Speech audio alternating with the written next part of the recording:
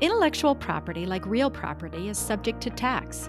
But unlike real property, intellectual property is not subject to physical constraints, and so IP owners are theoretically free to own it in any jurisdiction. Therefore, owners and creators of intellectual property have an opportunity to proactively consider how their firm's IP is created, owned, and exploited in order to optimize their tax and financial positions. I'm Amy Kottman, and you're listening to Baker Hosts. To provide us with insight into this topic, we have Stephanie Lodice, John Lehr, and Brian Davis. Stephanie is a partner in Baker Hostetler's Intellectual Property Group. She has a PhD in organic chemistry and co-leads the firm's biotechnology, chemical, and pharmaceutical practice team. John is a partner and tax group leader for Baker Hostetler's Washington, D.C. office and co-leader of the transactional tax team. And Brian, also a partner, is leader of the international tax team. Welcome to the show, Stephanie, Brian, and John. Hi, Amy. Hi, Amy. Hi, Amy. Thanks for having us. Great. Well, to begin, I'd like to start with you, Stephanie. Leaving aside tax, what IP considerations should be evaluated when determining where a business locates its IP? I'm talking both from the geographical perspective as well as the corporate structural perspective. Well, let's first describe what is intellectual property. Intellectual property is patents, trademarks, copyrights, generally speaking. And what these patent rights or intellectual property rights allow you to do is to exclude other people, companies, from doing something.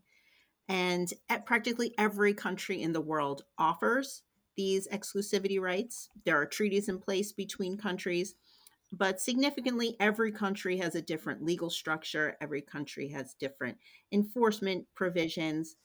So typically, companies should seek investment in intellectual property in countries with strong legal frameworks for IP protection. And that will generally be where your company does business or where your competitors do business. Thanks, Stephanie. John, before the U.S. tax law changes in 2017, why did U.S. businesses of all sizes, especially those large U.S. multinationals, own or move some or all of their intellectual property to locations outside the United States? I think there's really four major reasons for this movement: IP value, comparable corporate tax rates, certain non-US countries actually impose withholding taxes on royalty income, and the US tax system history. Let me focus in on each of these for a few minutes. From an IP value perspective, generally we think about IP value and it actually increases over time, especially with further developments. And the tax cost to moving it relatedly increases as well. Before 2017, focusing on rates, the US corporate tax rate was 35%. Let's compare that to a 19% UK corporate tax rate. And then some countries around the world actually had little to no tax rates. So by organizing a structure that allowed income to end up in a country with little to no tax and a deduction to be taken in a country with a high tax rate, this can really have a profound effect on a business's global effective tax rate. And so moving IP offshore actually allowed that to happen. The other thing I'll point out in this context is that the rates charged between one party and its related affiliate are really determined by something known as transfer pricing, and can have a material impact on the overall taxes paid by a related group of entities. In certain instances, you want your transfer price to be higher. In others, you may want it to be lower. And it's all about where is income and deduction occurring. The third point that I mentioned is, look, some countries actually do impose withholding taxes on royalty income being paid out of that country. And so depending upon a structure, moving IP into a jurisdiction where there's no withholding tax paid on licensing or royalties revenue can eliminate some or all of these taxes that could be applicable. And finally, the U.S. tax system history. So let's think about the U.S. tax system. The U.S. taxes, unlike most countries, on a worldwide basis. But because of a taxing regime implemented back by the Kennedy administration, the U.S. tax that was due on active foreign source income of non-U.S. subsidiaries could be deferred until that income was actually physically brought back here to the U.S. And finally, moving non-US IP out from the US actually allows for the use of these deferral rules that were implemented back by the Kennedy administration. Brian, do you have something you'd like to add? Yeah, I mean, I would just add that, as John mentioned, the rules that the Kennedy administration enacted created a situation that made the U.S. system one of the most favorable systems for taxing overseas operations for any multinational. And as a result, as John noted, there was a strong impetus to consider moving IP offshore where that 35% rate wouldn't be paid today, and perhaps a 3 or 4% rate might be paid on earnings, with the result that by just simply moving the IP, you got the time value benefit of not paying taxes at a high rate today on earnings, and as a result, those earnings could be reinvested in building businesses outside the US. So, John, what changed both in the United States and around the world in recent years that caused the US and non US businesses to reevaluate how and where their intellectual property is held? Let's put the entire podcast into a bit of perspective from a tax perspective. This is really all about tax revenue collections and relative tax fairness and inequality. A number of years ago, political and media attention increasingly focused on corporate tax affairs of multinational enterprises. A few years back, certain large multinationals, especially in the IT sector, were the focus of government and media scrutiny in both the US and the United Kingdom because of tax planning. And despite having a substantial amount of profits in particular jurisdictions, their ability to structure their affairs into paying little to no current taxes actually was the impetus for a significant push around the world to manage and deal with these issues that we're talking about today. Think about everything that I've already said, and think about how relatively simple it is to move intellectual property from one jurisdiction to another. Unlike physical assets, where you would have to hire movers and use trucks, cargo ships, planes, rail, IP actually can be moved via paper transfers and the internet. However, because IP can create a tax deduction in a high tax jurisdiction and result in income in a low tax jurisdiction, the movement of intellectual property can really have a profound impact on a multinational enterprise's global effective tax rate. Effects that purely domestic businesses are actually unable to replicate, and also have a related impact on a country's tax collections as well. And so because of all this, the G20 and politicians and the media, the EU and the OECD actually began to focus on these types of issues. In February 2013, the OECD published its Base Erosion and Profit Shifting Report. And in July of that same year, they actually published their action plan as well. The BEPS efforts are ongoing in these regards as well. The EU has taken a similar effort with the publishing of its EU Parent Subsidiary Directive in December 2015. So it really is, at the end of this, just a focus and making sure that everybody's aware of what's going on and seeing how it appears to be unfair that some very large profitable companies, for example, can take advantage of a global tax regime, if you will, relying upon the U.S. tax rules and non-U.S. tax rules to really get to a point where overall they're paying little to no tax around the world. Brian, what are your thoughts? So just to echo a little bit of what John mentioned, the tax landscape did start to shift with the BEPS project that was championed by the OECD and the G20. And really, as mentioned before, the focus was, hey, companies seem to have the ability to avoid paying taxes today. Maybe they'll pay those taxes later. And by doing some interesting tax planning, largely centered on intellectual property and sometimes high value services, these companies are really able to show excess profits that are free of taxation on a real-time basis. And maybe that is unfair because domestic companies can't deal with that. Separately, we had a tax reform in the United States in 2017 that also created changes that further impact tax structuring as it relates to intellectual property, in part because the favorable Kennedy regime was called back a little bit to enact a regime that made it a little bit less favorable to just automatically push your IP if you're a US based multinational offshore. It doesn't mean that it wasn't still attractive or it is not still attractive to do. It just made the decision making a little more complex. Thank you. Stephanie, is there a one size fits all solution for all types of U.S. businesses as to where and how they hold their intellectual property? And does that same answer also apply to non U.S. businesses? One size fits all strategy certainly would be convenient, but unfortunately, it's not that easy. Where a company, either a US or a non US company, will decide to seek intellectual property protection will take into account so many different factors. So it's always a good idea to be able to speak with a qualified attorney or a patent agent to be able to walk through each of the scenarios. One thing you're going to want to evaluate is, well, what kind of business are you? Are you in the high tech space? Are you in the pharmaceutical space? Are you in consumer product space? All of those will factor into where you might want to seek intellectual property.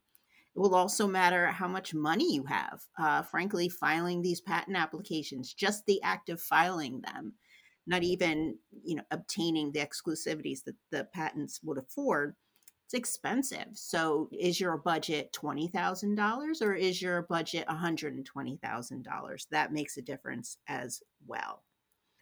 Brian, what are your thoughts? Yeah, both Stephanie and John have mentioned important points that I think make the case or support the argument that there really is no one size fits all that really applies in terms of tax structuring for IP these days. As John mentioned, the tax landscape has changed.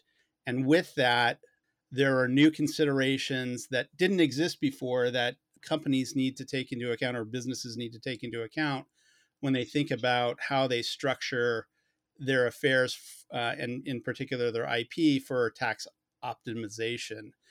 And as Stephanie mentioned, a lot of planning these days really in IP tax planning is focused on, what industry are you in? What are the transactions? What are the business drivers in that industry? Because in comparison to the old days where there might have been a knee-jerk reaction, of course, we push our IP offshore as a US multinational, increasingly there are a number of considerations that you have to take into account in order to really optimize the IP planning. And, so I would say this, there is not really a one size fits all approach that applies, particularly with respect to US based enterprises. And instead, business drivers are taking on a more central role. And in part, IP is mobile from a tax perspective. I think that's an important concept to remember. John mentioned that, through contractual arrangements, IP from a tax perspective is able to move. And that's because in tax, we tend to focus on economic ownership rather than legal ownership. And so that focus, tax is a economic discipline. So that focus on economic ownership is really what permits those excess returns, kind of those profits that are really only attributable to IP or high value services because they really exceed the normal investment return that someone would have on invested capital. We're able to move those because tax is an economic discipline. But increasingly, because of the changes in the landscape over the last decade, we're really focused on where is substance and what is the substance of the business. So business drivers become a very important part of the tax and IP structuring discussion. There are, of course, structural issues that tax folks will want to take into consideration because at a very technical level, they may change the result. But at a very high level, we're really talking about, what is your business? And where do you want to have those lab coats? Where do you want to have those coders? Where do you plan to have the engineers reside? Because that will be a key driver in the new world. I guess I'd step back and say, for us businesses tend to focus on, does it make sense to hold the IP in the US versus what is the cost of the structure to own that IP outside the US? And as Stephanie mentioned, IP is expensive. You want to take into consideration the tax rules relevant to exploiting that IP. And, again, there are incentives that countries will compete to have you place your key engineers and your coders and your lab coats in their jurisdiction. So you kind of want to understand what that looks like also, again, because substance will drive where we want to place IP from a tax perspective. From a foreign business perspective, I think there's more of a theme that most non-US enterprises prefer to hold their IP outside the US and keep the IP, have it enter the US in the form of either a license or embedded in the cost of goods. John mentioned transfer pricing before. That's a big term in the tax world and in the international tax world. Another one is limited risk service providers or distributors. Often foreign businesses, at least historically, have wanted to have their IP held outside the US and their US operations be limited risk, really only entitled economically to a very small return, with the notion that most of the value goes to those jurisdictions around the world that are creating incentives either through low rates or through incentives to hire high value service providers like lab coat, engineers, lab coats, and coders in their jurisdiction. So with foreign businesses, as opposed to US businesses, even with a lot of the tax law changes, we still see a preference to have the IP held outside the US. So at some point, every business owner will sell their business. Are there any pros or cons that a business owner should be mindful of as they structure their intellectual property ownership? Stephanie, let's start with you. Well, Amy, if a business owner believes at any point in time that it would be selling its intellectual property, it would want to think from the perspective of that potential buyer. Where might a buyer want the IP to be held?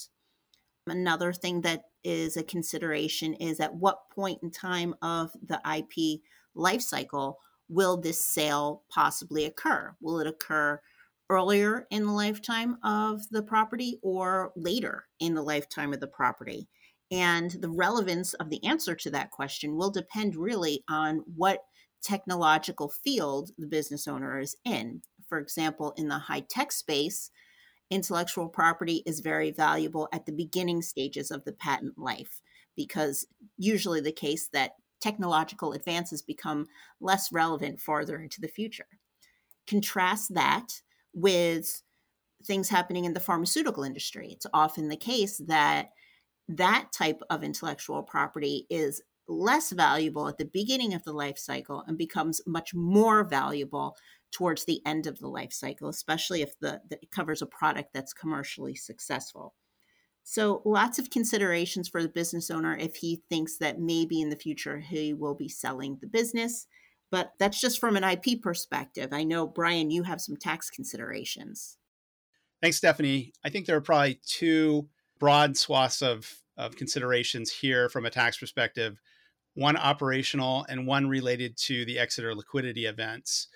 From an operational perspective, I think, you're going to look at things that Stephanie might look at from an IP perspective, and ask what is the most optimal operating model for exploiting the IP. And that is likely going to be focused on where your business will have substance. And then from an exit or liquidity perspective, I think you have to ask, what is that exit event? Is that an IPO? In which case it's really about, are you structured properly today? Because the company that's going public is the company that's going to be exploiting the IP, or are we talking about a sale? And again, consistent with what Stephanie said, we really want to focus on the buyer's perspective here. And in that regard, you're going to ask, is there something I can do that incentivizes the buyer to pay more for my company or for my IP? Will the buyer get a step up in value for the premium I'm going to ask them for my business or my IP? Meaning, will they get a tax benefit in the future if they pay more because of the way I hold the asset today or hold the business today? So before we close, do you have any final takeaways that you'd like to share, Stephanie? I think it's important to remember that intellectual property protection is powerful. It is a legal monopoly for a certain amount of time. What's also relevant is that it is very expensive, even more expensive than you would probably initially think. So it's important to be able to have a trusted advisor who you can go through the costs and make sure that everything that you're doing is in the best interest of your company. And it is certainly the case that you get what you pay for. I rarely advise clients that they should try to cut corners just to save a few bucks here and there. And John, what about you? No, I really agree with Stephanie. And I want to come back to something Brian said earlier as well, which is this really is a powerful tool, but it can be expensive. And I think that businesses really should be viewing this in some respects as a life cycle type issue. Many entrepreneurs want to optimize their structures right away when they go ahead and put them together. They want to have and make sure there's no kind of traps they're walking into. And of course, IP and tax optimization, everybody's hearing about it.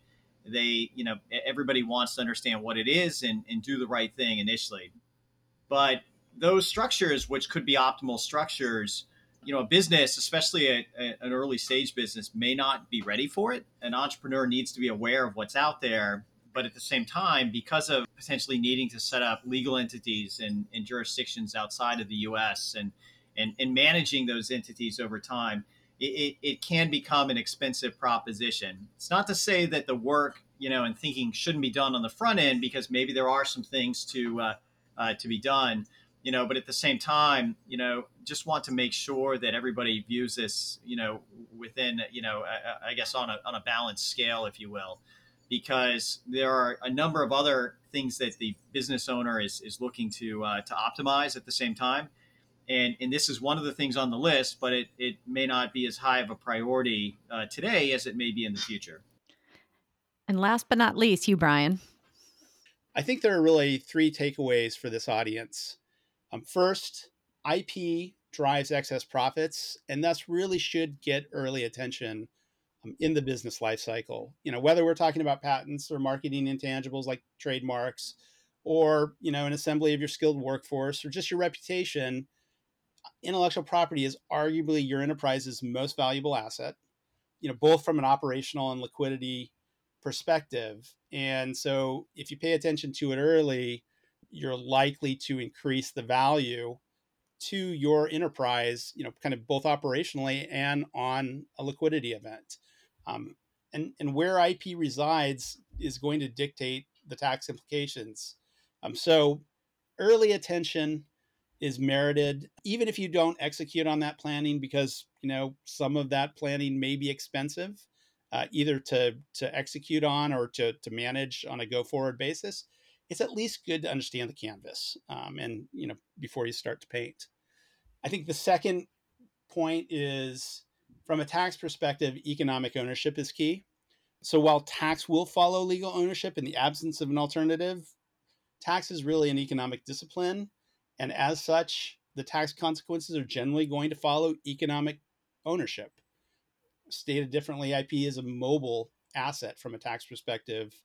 And again, I think this just buttressed my first point. it's good to get in there early and start thinking about it, even if you decide, well, this is a little bit too expensive to execute today. And then I think the third point is times are changing. While there are general themes about how you structure your IP from a tax perspective, the day of a one-size-fits-all approach or kind of no-brainer structuring is really gone. And today, tax authorities and businesses around the world are really going to focus on substance. So tax and IP planning has to be connected to the long-term business planning. And your tax team and your IP team should be talking with your operations teams and your business development teams so that everybody's aligned and everybody's aware of where the business is going. And then tax can follow suit. These are great comments. Thank you, Stephanie, Brian, and John. Thanks for having us, Amy. Thank you, Amy. Thanks, Amy. If you have any questions for the attorneys featured on this podcast, their contact information is in the show notes. As always, thanks for listening to Baker Hosts. Comments heard on Baker Host are for informational purposes and should not be construed as legal advice regarding any specific facts or circumstances. Listeners should not act upon the information provided on Baker Host without first consulting with a lawyer directly. The opinions expressed on Baker Host are those of participants appearing on the program and do not necessarily reflect those of the firm. For more information about our practices and experience, please visit bakerlaw.com.